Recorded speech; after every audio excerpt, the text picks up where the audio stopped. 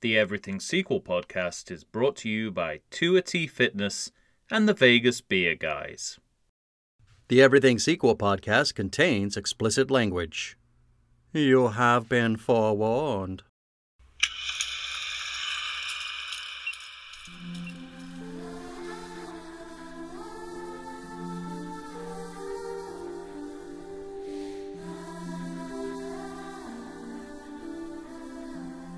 Hello and welcome to the Everything Sequel podcast. This is the Poltergeist edition. Michael Shantz here. I'm from the How Dare You Awards. Joining me, as always, Tom Stewart of Lonesome Whistle Productions. Say hi, Tom. They're back! Super famous line. I think we need to add modified catchphrases to our ever-growing list of imbasses. Yeah. Because there's one in each of these movies. And not to blow the surprise, but we have a screenwriter guest on today. It'll say in the show notes on today's show. And I love these because they make me feel like a screenwriter because I can guess them. Right. I guessed them right both times. Well, Tom alluded to it. Joining us once again, screenwriter Matthew Aldrich. Hello, Matt. Hey, guys. Thank you for having me back. I'm very excited to be here, and this is a good bookend to my last time here, I think. It absolutely is. Matt is the co-writer of Coco. The last time he was on, we did the 1982 single sequels, and that gave birth to an idea for him and I to embark on the 1982 project, a podcast in which we take a look at movies from 1982, and the original Poltergeist is one of those movies. Absolutely. I mean, the 1982 project is, it's a chance to look at movies that are 40 years old in sort of the cold light of day. And the thing about 1982 and why it's so important to the work that you two are doing here about examining sequels is that 1982 has given birth to so many franchises. And these movies, the movies of 1982, are disproportionately being sequeled, rebooted, right, and or revered. There's something weird that happened. There's something weird in the water that year. It gave us movies like 48 Hours, Officer and a Gentleman, Conan the Barbarian, E.T., Fast Times at Ridgemont High, Rocky III, The Secret of Nim, Poltergeist, The Thing, Star Trek II, Tootsie, The Verdict, The World According to Garp, Das Boot, The Year of Living Dangerously, The My Dark head's Crystal. starting to spin. There is no shortage of amazing titles, and these titles are titles that have continued to live on, and so I think it's really fun now to look at a film like Poltergeist, which was, like a lot of these movies of 1982, just sort of I wouldn't say a humble film, but a film that was not designed to launch 1,000 ships. Correct. Yet, absolutely here we are. Right. Right. And that's why this is sort of the perfect bookend for you to come back and for us to talk about these sequels to Poltergeist, which did not disappoint. Wow. Although there are some pretty weird waters in these movies. Oh, God, yeah. That's what I'm talking about, the weirdness of them. And you're right. And you're right, Matt. It is work. It is. It's work. Yeah. And it is work doing this podcast. Well, here's the thing. So I've been listening to your show, and I'll say this: like, I've been lucky enough in my career to work on a couple sequels and to kind of be in the room as very smart people are debating like what makes a good sequel and why even bother making a sequel and all of this. And you guys, the work that you guys have done, I don't know if anybody has thought about this issue as much as you. And I have been in the room with people who have thought about this issue. And I think you guys have come up with a vernacular, and you have come up with a way of viewing sequels that is really unique and insightful, and it makes me. So when I watch these two movies, I was sort of watching it after having been educated by you guys, and I could see. Brainwashed is the word you're looking for. Maybe, right? Yeah, maybe, yeah. Inculcated Cult leaders here. Anyway, I was saying, like, I was watching these movies, and for as batshit as they sometimes got, I saw the thinking behind them. Yeah, I'm really glad to hear you say that. Yeah, I am too, because that was my biggest note for both of these movies. That you could see an idea, kind of a through line of an idea, but that's constantly failing as well. Yes. Yeah. I think this is a really interesting series, because I feel like it's almost like a bait and switch. Like you have this movie of Poltergeist, which, you know, Mike, you and I kind of unpacked that movie on one of our episodes, right? And you know, my memory of that episode, as foggy as it is that we both generally liked the movie, thought it held up, and appreciated it in new ways after, like, watching it. That was the big thing. Eyes. Watching it. The things you appreciated when you watched it when you were 10, or even young, you know, it was different. You were there to see the guy peel the skin off his own face and that kind of stuff when you're 10 years old. When you watch it as an adult, you see that it's a story for Jo Beth Williams. You know, it's a story about the mom. It's a story about motherhood. And it's a story about a family staying together, even though it's a kidnapping. It's a kidnapping story. Yeah. Structurally, the first movie is a kidnapping story. And so what's crazy is that the sequels have taken it out of theme, taking it out of genre. They have completely spun it into a direction that left the original completely in the dirt.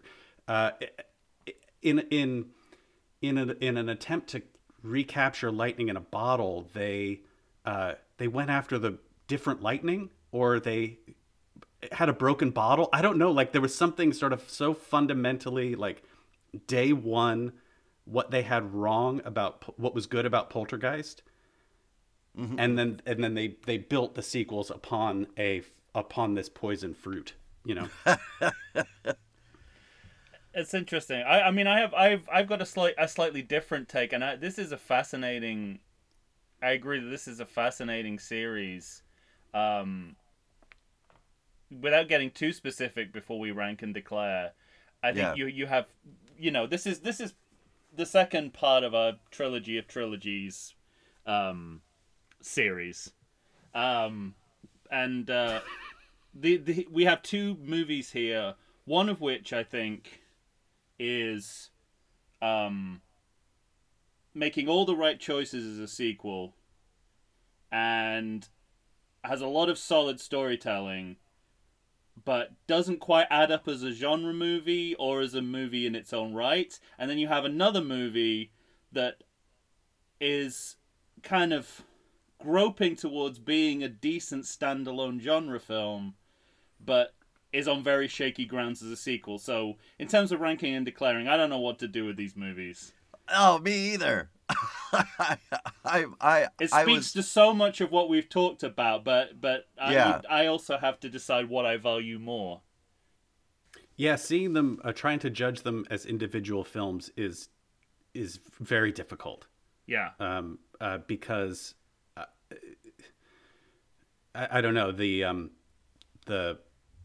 the original looms so large in my mind, that it's hard to forget that original and look at it, as you say, as a straight genre film, out of context.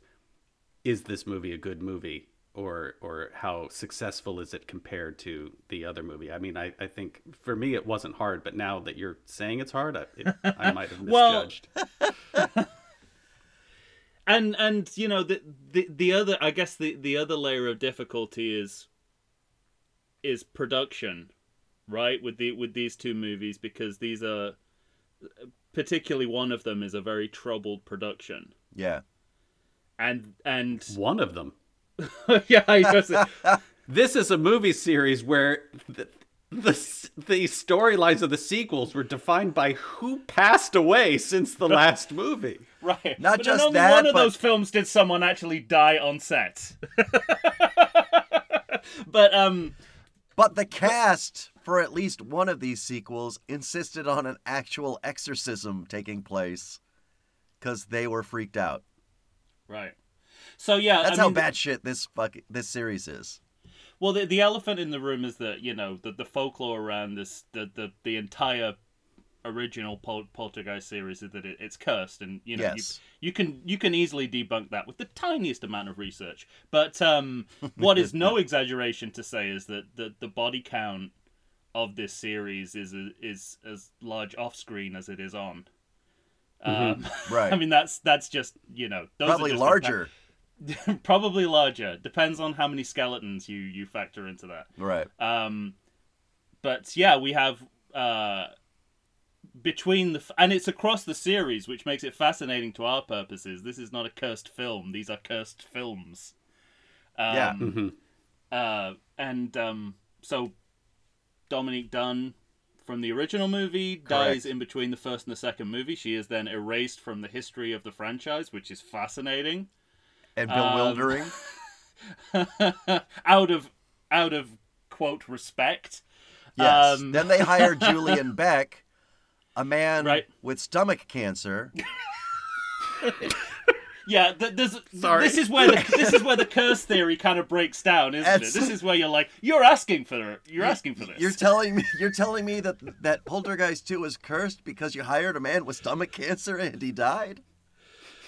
That was kind of a given. There's a great documentary on Shudder, I think it is, called Cursed Films, and Poltergeist. There's an episode on Poltergeist, and there's a couple of ways in which they debunk it. First of all, you know, the amount of information you have to ignore and be selective about to call this a cursed series is huge. Right. Mm-hmm. I mean, because you know, you have to sort of contend that Steven Spielberg never worked again, and Craig T. Nelson only had 3 more hit TV series. Yeah, right. But also the curse is supposedly based around them using actual skeletons, in the cemetery scenes in the original movie, which of course is industry practice.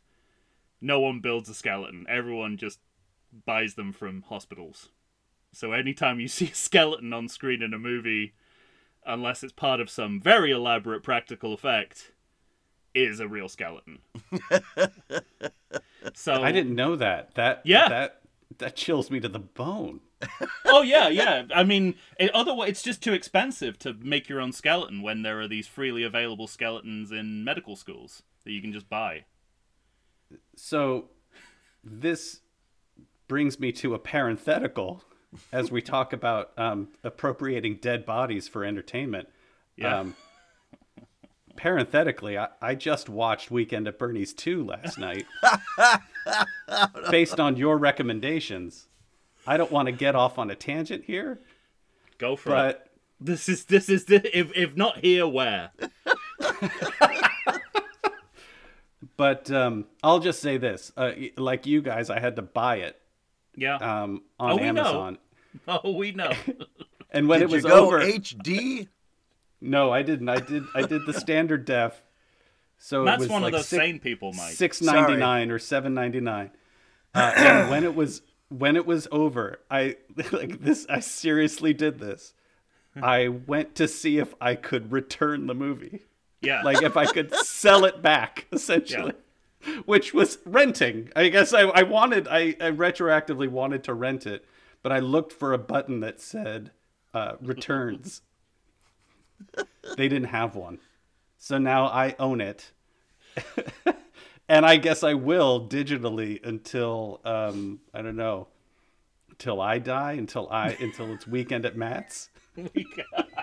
until we're until you're dancing under the water with an arrow through your head, looking for treasure. Enjoy it in good health. If any movie or movie series should be cursed, should be that one. Right. There's the level of disrespect to the human body, to culture, to race, to like the level of disrespect across the board. Like they don't even respect coroners in that movie. Yeah, right. They don't respect police. They don't respect baggage handlers. They don't respect hotel staff. They don't. Everyone is treated with such disdain and flippancy that for me, watching that movie was it was like I all I say is if you have a hard time wrapping your brain around what white male privilege is, just watch Weekend at Bernie's 2, and you'll get the idea. You'll get what makes everybody so. It's mad. all there on screen. Let's say Rodney Dangerfield would have a field day with the lack of respect in this movie. Yeah, I think I don't know if we did it on air, but I think we speculated on the or as I certainly speculated that the Trump children saw this movie early on in their lives and assumed this is how you should act in the world. It essentially is. Yeah. That's how bumbling. But like, they're just two guys who can like stumble their way into finding $1 million in cash. Absolutely. Like it's essentially the Trump children. They just accidentally find a rounding error of $1 million in cash and immediately spend it on a boat with an all Playmate bunny crew and say take us to Monaco, which they're about to do an ocean crossing. They're in the Virgin Islands and they're about to cross an ocean with an inexperienced crew. I don't think they ever made it. I think they're dead. Sank. Well, you go.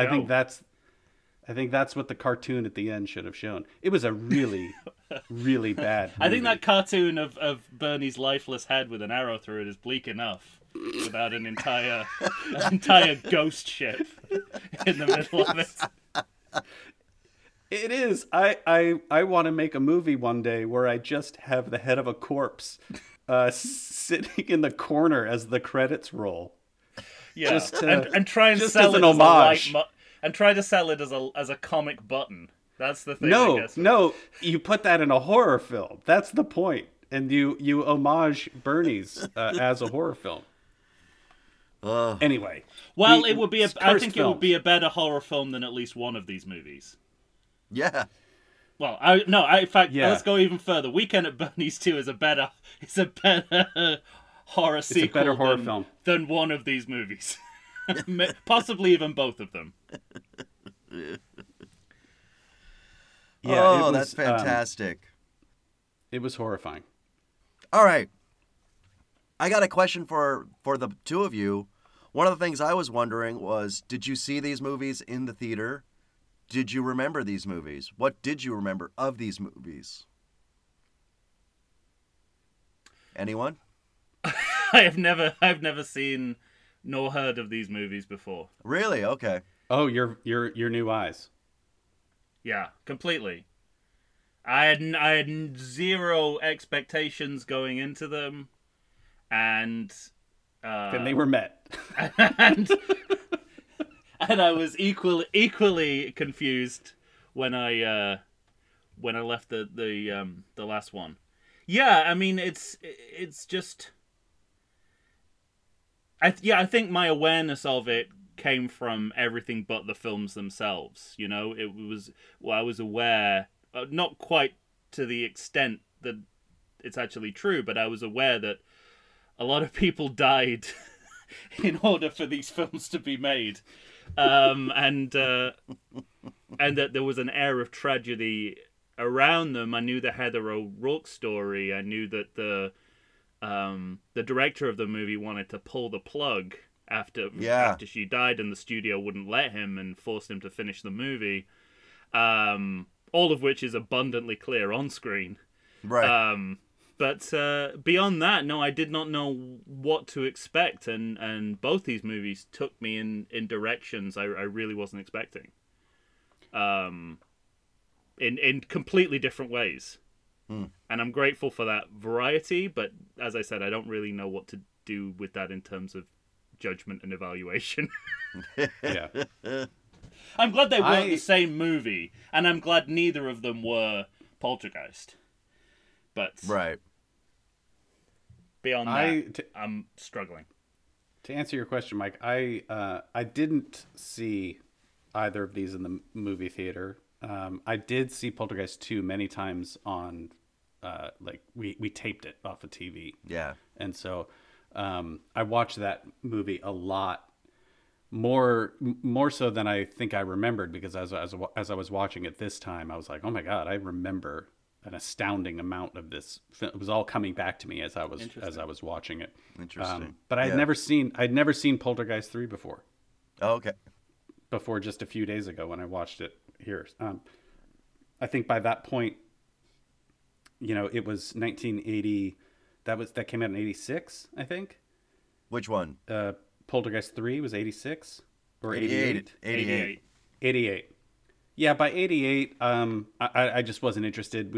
I just didn't get to the movie theater at that point. Yeah. And I probably had heard it wasn't that good, and so I didn't bother with it. Yeah. That was it. And then like you said, Tom, like there was by 88, Heather O'Rourke had passed away, young and tragically, and that was in the ether, and I think it was kind of like a Candyman ghost story, right? Yeah, right. At that point, and so don't see 3 of these movies or Candyman will appear. I think it was just like there was like a specter hanging over that movie that I just didn't I didn't go near it. Yeah. What about you, Mike? Had you seen these? I'd seen them. I did not have. So I don't even ask these days, man. I know it's terribly impolite, but I feel like I know the answer before I even ask. Any movie since 1982, really. Yeah. You could ask him if he saw Serpico, and he'd be like, I don't know. I don't know if I've seen Serpico. American Gigolo? Anything? Nothing? But from 1982 on, Mike's a solid yes. Yeah, I know. 90% of the time. Let's let him answer. Maybe we're wrong. Maybe we're unfairly caricaturing. Mr. So the thing that was funny to me was that I had seen both of them, but I did not have Highlander to the quickening level remembrance. The thing. I hope you know, Matt, this is the gold standard of Mike's movie memories, which I can't believe is not somehow not its own minisode. You should do an episode, Mike, where you act out Highlander 2, front to back from memory, no notes. He remembered the cold open from memory. But that's what I'm saying. You guys should just do an episode where it's just Mike acting out Highlander 2 without any notes. I asked him what happens in Highlander 2, and he gave me word for word the cold open of the movie. Like the opening scroll is not the cold open. The opening scroll is what he gave me. I made it seem like I didn't remember much, and then I went down to details like, and Sean Connery, I remember he appears and he kind of... Well, speaking of Sean Connery, it's a very Bond-like move. So what do you know about X? And it's gone, oh, well, not very much, really, except that, the microchip goes into the hole and the world explodes. So, and this brandy is from 1974. What I remembered from Poltergeist 2 was Kane. That was my biggest memory. No wonder. I Was mean, the old man. He still haunts me now, and I only saw this movie 3 days ago. Yeah. Yeah. And what I remembered from Poltergeist 3, my biggest memories were Tom Skerritt, like Tom Skerritt being involved. that is one of the best summations of this movie. Tom Skerritt was involved. That's brilliant, Mike. That is absolutely brilliant. And the snowy garage. That sums up about a page of my notes. It's like you're giving a statement to a cop after an accident. Tom Skerritt was involved. There was a lot going on with mirrors. I think he's Kane, but he doesn't look anything like Kane. So I remember that and a snowy garage. Oh, the ice garage. Yeah, that's what I remembered. Well, I think you've actually got the best of these movies. Yeah. Kane, Tom Skerritt, ice garage. Yeah. I think we can end it there. Yeah. All right, gentlemen. Well, I believe now is the time. Any thoughts you want to get out before ranking and declaring on the Poltergeist sequels? Easy? Difficult? I mean, we kind of talked about it already, but... Yeah, difficult. I thought it was easy until I started this conversation. So... Which does not mean it's not easy. Right. That makes me curious, Matt. I mean, what was your initial thought? Are you starting to waver, or you standing pat? I'm starting to waver only because I'm seeing that, I'm definitely comparing them to the original, and so when you compare them to the original, the ranking and declaring is quite easy. Yeah. But when you take them, when you try to take them as individual meals, it's kind of like, what are you in the mood for? Yeah. Yeah. And because they are so different, and but what's so maddening about these movies too is that in order to understand what the hell is going on, you need to have seen the other movies. Yeah. Yeah, right. So they are quite dependent on the original, and 3 is quite dependent on 2, and so they kind of can't stand alone. They don't give me enough to stand on their own. So to try to judge them as individual things is well, and it's impossible.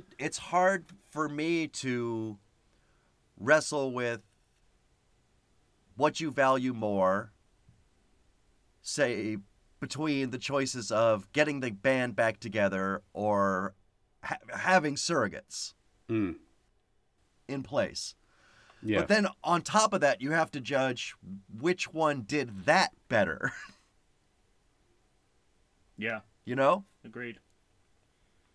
So was it successful at what it tried to do?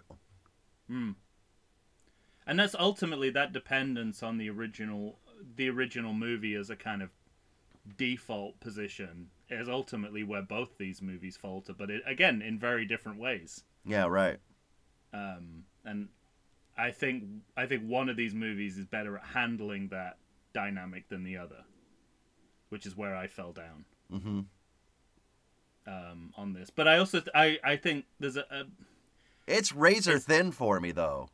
It's interesting really what is. Matt said about watching Poltergeist 2 a lot, because I have a sort of working theory that a lot of what people think Poltergeist comes from as much from the sequel as it does from the movie itself. Even the line. I think people have confused these two movies in popular memory. When I first saw Kane, I remember being surprised that Kane wasn't at all in the first movie. Yeah, right. Yeah, right. not at all. He was total retcon. Yeah. He is, yeah, he's a total retcon, but and even her line, not as much as a retcon as even I thought before I went into this movie. In popular culture, her line "they're back" is more popular than "they're here." I have to see the data on that. They're here is like it's in all the like the lists of like most memorable 100 It is, but lines from 100 movies. But in that kind of thing. popular culture, their back was used more. There was a note in IMDb about it. Well, first of all, IMDb's description of this movie contains at least one grievous factual error, but we'll get there. Wow. But I think what you're both speaking to is this sort of slippage with the catchphrases in terms of diegetic and non-diegetic, right? Right. It's like, are we like when it gets referenced again, it's as much about the fame of the line outside of the movie as it is what it means within the movie. Yeah. And that's why it's kind of interesting what people remember about these. And I have specific examples of this we'll talk about when we do the episodes, but what people remember about these movies is not what happens in these movies. That is for damn sure.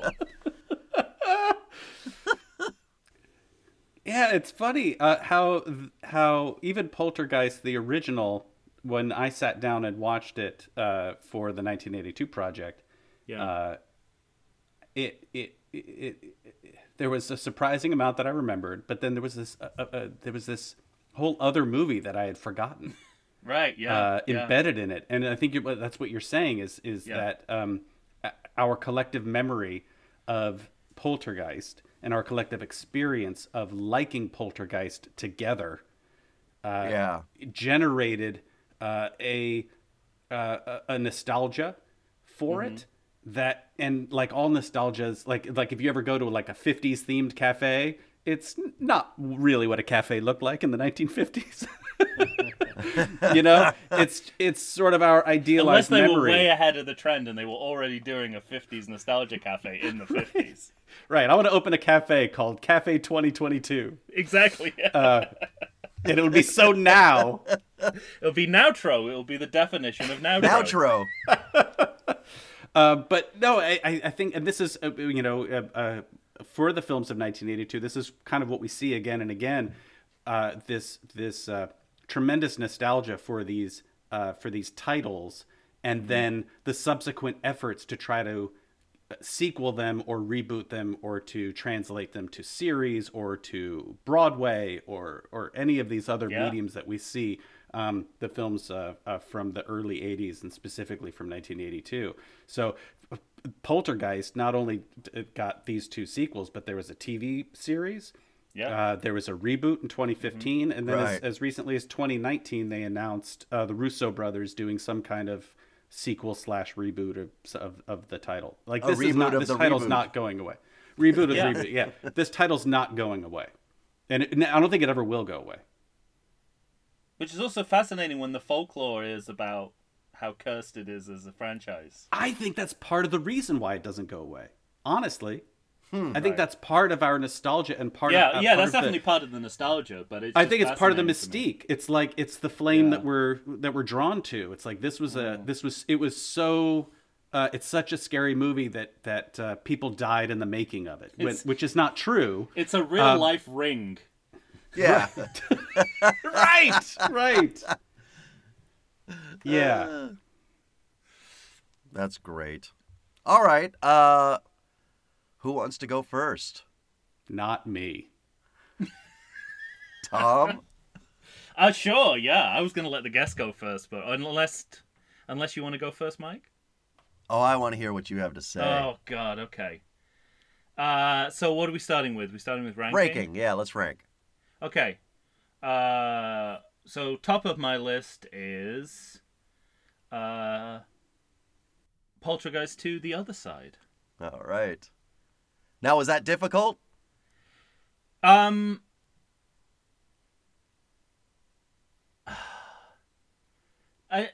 don't know. I think this is maybe my only automatic decision in this whole process was that this is definitely top of the pile.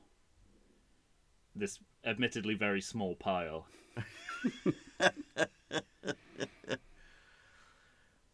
Yeah. All right. I mean, that was an easy call to make. I think I think it wasn't easy for me. Really? Well, No. I just think I don't know, when you put these two movies side by side, one looks more accomplished than the other. I mean, I think it I really agree comes with down that to completely, and that's so I'll just let my cat out of the bag. Poltergeist 2, The Other Side, is the top of my list, but the overt racism throughout the movie is it was so grating that I wanted to strike the movie down. But it's... Oh, I want to strike the movie down for other reasons, and I will. But that doesn't mean I still think. But I think it's a better product than. That's where I 3. came out. It felt like it was better made. It felt like, I don't know, but the stuff with the mirrors, those are interesting ideas to me in Poltergeist 3. I kind of liked that stuff. And that one kind of, like, it raised the level of that one up for me a bit. To me, it's a better horror movie, Poltergeist 3, which is what kills me about what kills me about putting it at the bottom of the list is that it's a far better horror movie than Poltergeist 2, The Other Side. I just think overall Poltergeist 2 is a more solidly made movie, but it's a terrible horror movie. I think you might maybe one of the worst I've ever seen. I think you might have hit the nail on the head there. But anyway, let's hear from Now from Matt. I'm waffling more than ever. When I started watching Poltergeist 3, I thought there's no way they could have made a worse movie than Poltergeist 2. I was like, there's no way they could have done it. And then as I watched Poltergeist 3 unspool in front of me, I thought, holy shit, they actually did. Yeah. They made a worse movie than Poltergeist 2, because Poltergeist 2, for as much as I appreciate the creepiness of Kane, it is such a just such a series of wrong turns and failures. Yes. That and half ideas. Thank you. And just feels more like a land grab than anything. And as you say, Tom, like, it is the least scary horror movie. Really? And just like. I also don't know how you do that with H.R. Geiger as your conceptual artist, but that's right. Another... They get H.R. Geiger for the conceptual artist, but then they cut all of his work except two things. Right? Which looks so out of place in the rest of the movie, the production design of the rest of the movie. True. If it had been like all Geiger all the time, maybe. But the it's a great radio station. All Geiger all the time. Coming at you. All Geiger all the time. I don't know. At the 20 and the 40, we got more Geiger coming at you. I think. Oh boy, I can't even. I have to just hedge and hem and qualify. I think Poltergeist 2 is a better Poltergeist movie. That's the other thing. It Tom? Feels like effects and stuff like that in Poltergeist 2 harkens back to the original Poltergeist. Yeah. And Poltergeist 3 doesn't do that. But I think Tom's right. Poltergeist 3 is a better horror movie. Because Poltergeist 2 is not scary at all. I don't think Poltergeist 3 is scary either. Let's be honest. But it has the better idea for a horror film. It has the better mechanics of a horror film. I come down to this is going to sound, so I agree with you, Mike. The overt racism and the omnipresent racism in Poltergeist 2. Tough to take. It's tough to take, and it makes it a really easy target. There's actually just as much racism in Poltergeist 3, but it's not front and center. I don't think. That's true. There's a lot of stereotyping going on in Poltergeist 3 too. They didn't suddenly wake up. So the things though that I keep coming back to, the two moments where I really started to throw eggs at the TV for both movies was the ending. The endings of both movies were so bad and Yeah. Yes, I sloppy. agree. Also, they contradict each other. Oh, completely contradict each other, and it's and so I look at so all else being equal, I look at those two endings, those two terrible endings, and I say which one was the better terrible ending.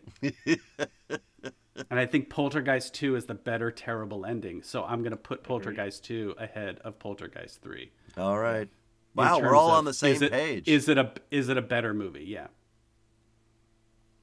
And by default, Poltergeist 3 goes to the end of all of our lists. Yeah. It just depends on your criteria. Yeah, that's what I was trying to say earlier is like, what do you value? What's most important to you? What do you want a sequel to be? What does the sequel give you? Mm-hmm. And there's just so much in these two movies that you can compare and contrast that it you can start to not be able to see the forest through the trees. Mm-hmm. Completely. Yeah. If Poltergeist 3 had not been a Poltergeist movie, like you know what I mean? Yeah, right. Well, this is interesting. The last time it might be a good movie. It's interesting to hear you say that, Matt, as well, given our discussion about Halloween 3. Because I spent the entirety of Poltergeist 3 thinking this would completely work as an anthology movie. Yes. Right. It totally would. This is what this needs to be. And I wonder how much the adverse reaction to Halloween 3, both critically and commercially, and for Matt, prevented them from making that extra step, because essentially what they want to do is a supernatural version of J.G. Ballard's High Rise, and you don't need the Poltergeist legacy cast to do that. Right. Mm-hmm. You don't even have 80% of your legacy cast anyway. Right. The guy the ghost you want to hang this on is the actor died. Right. So everything sort of makes you think this would be a perfect anthology vehicle. You just use the banner Poltergeist and make a completely new story. But I just wonder how much this is just because of market concerns. They would never do that. But artistically and generically, it seems perfect. It seems like the way to go with the story you want to do. Why you want to do the story, I'm not quite sure. But right. this is what it's clear when you're watching the movie what they wanted to, the idea that they wanted to execute, but they didn't need the franchise to do that. Mm-hmm. They just needed the name Poltergeist. And if I remember correctly, it was Gary Sherman, the director of Poltergeist 3, who insisted on all of that. He was like, I want to be in Chicago. I want it to be in this building. All of that was him. Yeah, he read High Rise. Clearly. Yeah. I mean, that's what that movie is. Or wants to be. But it's kind of, it has to, it is hamstrung by the fact that we've got to get in Carol Ann and Tangina. Yeah. And there's got to be some extrapolation from the last two movies in there. Right. When you don't have the characters on screen to even tell that story. You just made the second half of this ranking and declaring very easy by just reminding me of what's in these movies. I'm sorry. I was really in my head earlier. I know exactly. I'll start right now. Both these movies are bad. They're bad. Both of these movies, straight up, bad movies. That part's not difficult for me either. It was the ranking that's difficult. I'm more like you now, Matt. Like I want to hedge and hem and haw a little bit because there are things that I want to stick up for in both of these movies. And there's a through line in the movies where I think, there are ideas behind them. But like you said, especially Poltergeist 2, half ideas, things thrown at the wall that don't stick, that they don't go with. And in that way, they both kind of fail as complete movies on their own for me. So I'm the same. I think they both officially are bad movies. All right. Uh-oh.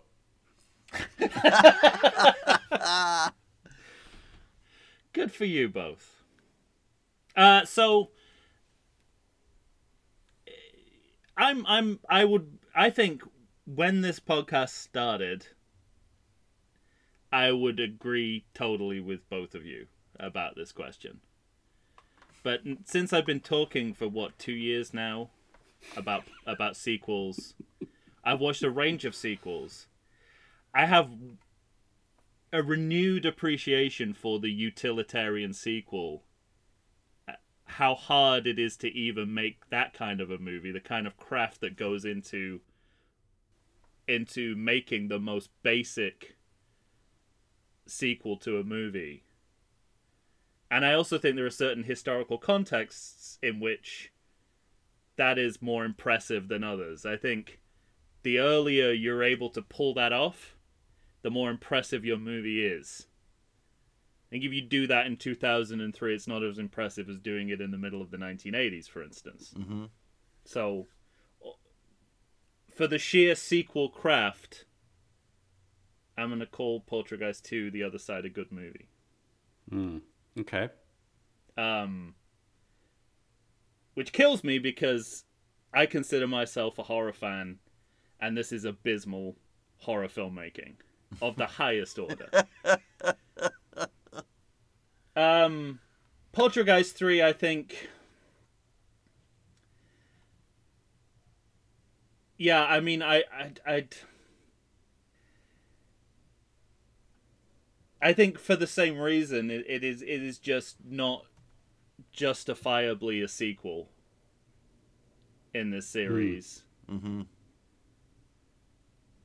I completely see what they want to do with this, but they haven't really executed it beyond a few decent kind of horror tricks and devices here and there. Mm-hmm. So, yeah, it doesn't. I'm gonna say that's a bad movie, but to be honest, this is right on the line for me. You know, I think They both are for me.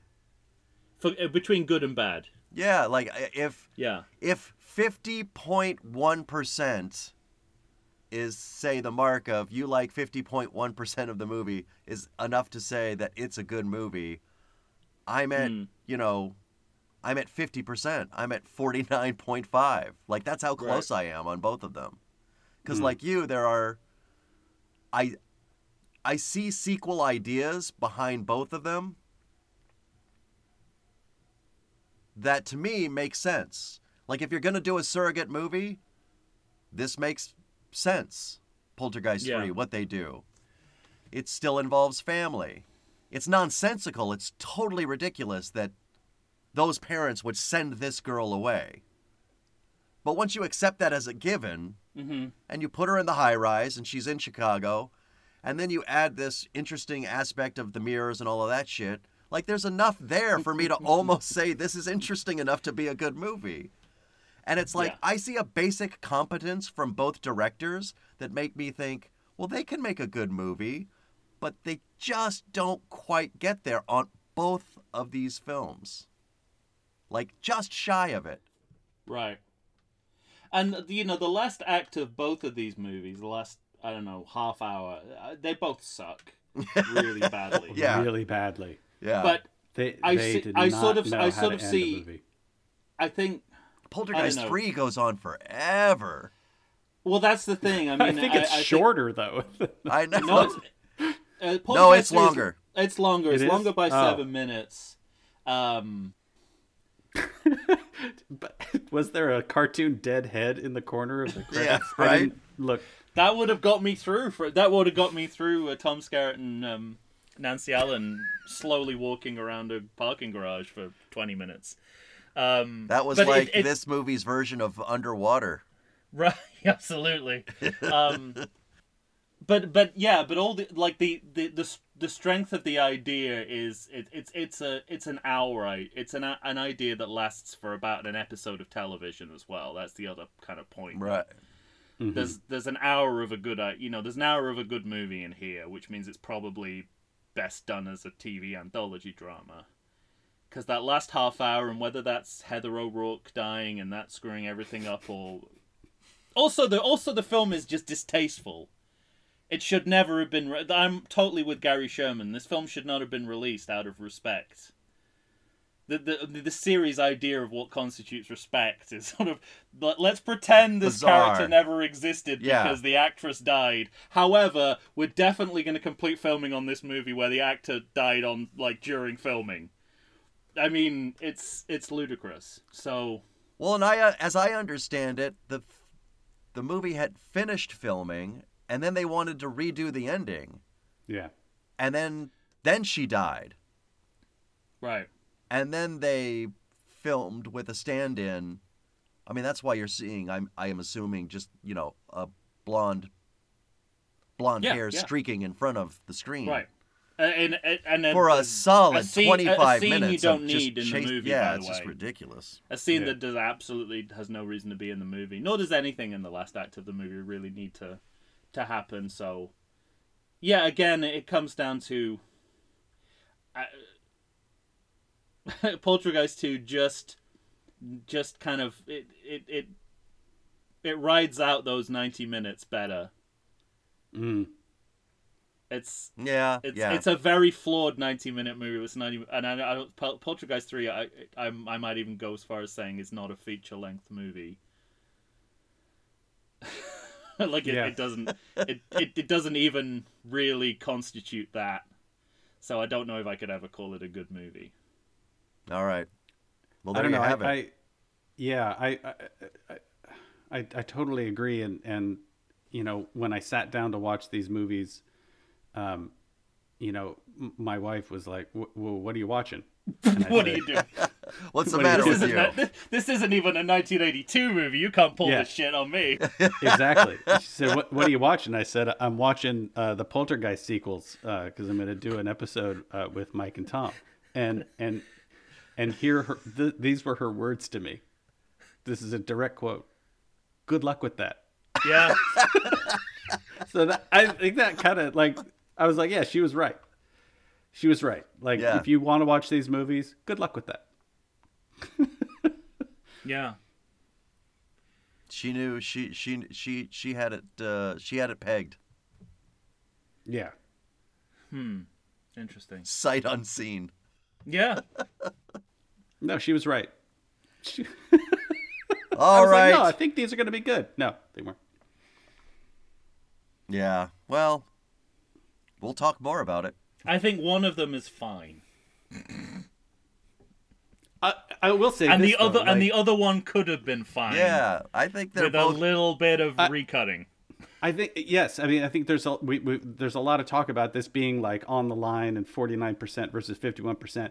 I will say though that both of these movies are kind of batshit crazy, and whether they're good or bad, it was an entertaining watch because I honestly, it was that kind of filmmaking, not in a good way. I didn't know what was going to happen next, but not in a good way. Right. I was like, holy shit, this is insane what they're trying to do here. Yeah. And I was quite glad to have watched these, even though I don't think they're good movies. I think they were still fun to watch. That was actually, now that you say that was something I experienced too, where I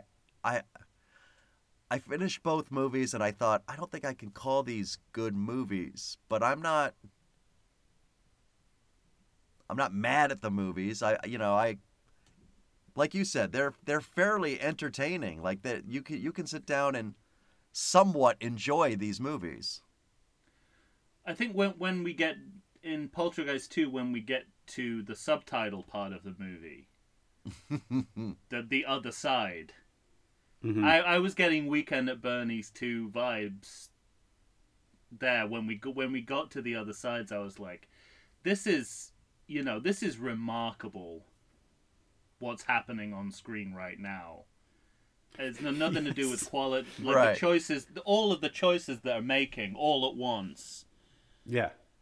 In the last act of this movie, Yeah. In the last act of out of nowhere, is kind of remarkable, and I think that's what I've got that in my head.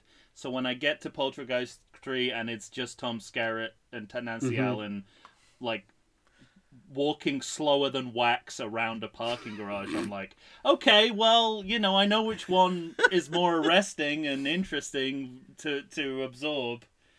One movie's clearly treading water, and the other one has decided to sort of throw out the book at this point. So I got to give them credit for that. One decides to show me a full 8 minutes of them getting on a window washer's rig and it going down the side of a building. It takes so long.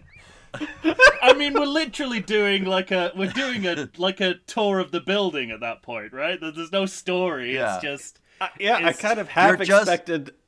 I have expected them to try to sell me a timeshare in that building by the end of the film. They had featured it looked so great. Shopping mall, art gallery. Oh, I mean, I do not understand what the dystopian element of this building is. I want to live this life.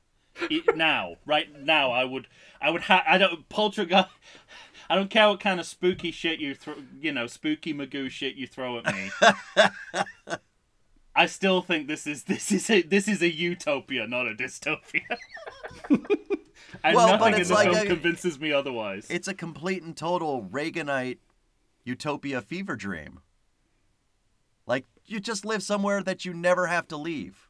Yeah, but it's the stuff everything. Reagan was saying that is actually impossible in the real world, and is a smokescreen for depriving people of things. Right. However, I mean, I get the attraction, and if I could manufacture it without hurting anyone else, I'd live that life. The problem is, it depends on hurting other people, so that's where it all falls apart. That's why it's a utopia. Oh, fuck. All right. Well, ladies and gentlemen, if you have differing thoughts about the Poltergeist series, you're going to have to let us know. How do you rank these movies? Are they good or bad? Send us an email to everythingsequel@gmail.com or find us on Facebook, Instagram, or Twitter. For Tom Stewart of Lonesome Whistle Productions and Matthew Aldrich, screenwriter, legend of Hollywood, I'm Michael Shantz of the How Dare I am You the Awards. Kane of Hollywood. Say goodbye, boys. We're back. I don't know what I know that's Kane saying that, so it shouldn't sound like that. But I have a feeling Kane should have probably said it that way for full impact. It would have been perfect. I don't know about you, but I saw that inversion coming a mile away. I wish I'd written it down before it happened, because I spent the first 20 minutes of Poltergeist thinking, how are they going to flip the catchphrase this time? And I guessed we're back. Yeah. I guess it was going to be them saying we're back, not her. Not her. I really genuinely thought that's what I would do in that situation. Oh wow! If I had to rewrite it. There we go. All right. Everyone's a screenwriter. Only one of us is getting paid for it, though. Only one. That just says my ability to trick others. That has nothing to do with talent or anything. It's just my Svengali skills. Hey, yeah. That's all. As Will Sampson's Taylor says at the end of Poltergeist 2: The Other Side, this is an illusion. All right, everyone. Stay Double tuned. quotable there for you. Yeah, there you go. Oof. Stay tuned. Poltergeist 2: The Other Side is our next episode. Until then.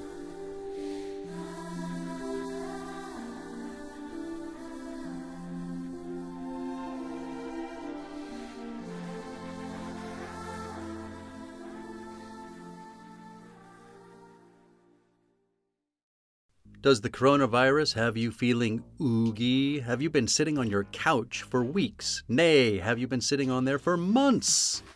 Well, it's time for you to get back in shape. Check out 2AT Fitness. You can find them on Instagram. You can find them on Facebook. 2AT Fitness was started by Tina Bernard. She is ready and raring to go to help you get back into the shape you want to get into. They've got all kinds of classes. They've got outdoor in-person classes. They've got online classes if that's what you prefer. Ladies and gentlemen, it's time to get back in shape. You're going to find a variety of exercises. You're going to have strength training, cardio, weightlifting, even fun 5-minute burnouts that will push you to your limits. So get off the couch, get into shape. Go ahead and check out 2AT Fitness. Tina Bernard has got you for all your needs. I know her personally. She's fantastic. You're not going to meet a better person to help you become the new you. Check it out. I like to think I know something about beer, but nowadays even I get overwhelmed when confronted by the exhaustive selection of craft beers they have at bars, breweries, and even grocery stores. Back in the day you had one, maybe 2 craft beers to choose from, and if you were confused, you ordered a Guinness. But in beerstinations like San Diego, the craft beer options lately are in double, sometimes even triple digits. So what's a beer drinker to do? You need what I need, the Vegas Beer Guys. Your beer of choice should be a perfect blend of malt and hops. And so a live show about beer needs that same balance. And the Vegas Beer Guys matches beer expert Dan Aker with self-proclaimed beer novice Stephen J. Weiss. The results are eminently drinkable. They're on Facebook, they're on Instagram. They'll try new beers, they'll tell you about beer. Think of them as your beer Sherpas guiding you up a foamy-headed mountain to reach the peak of your pint. God, I need a beer.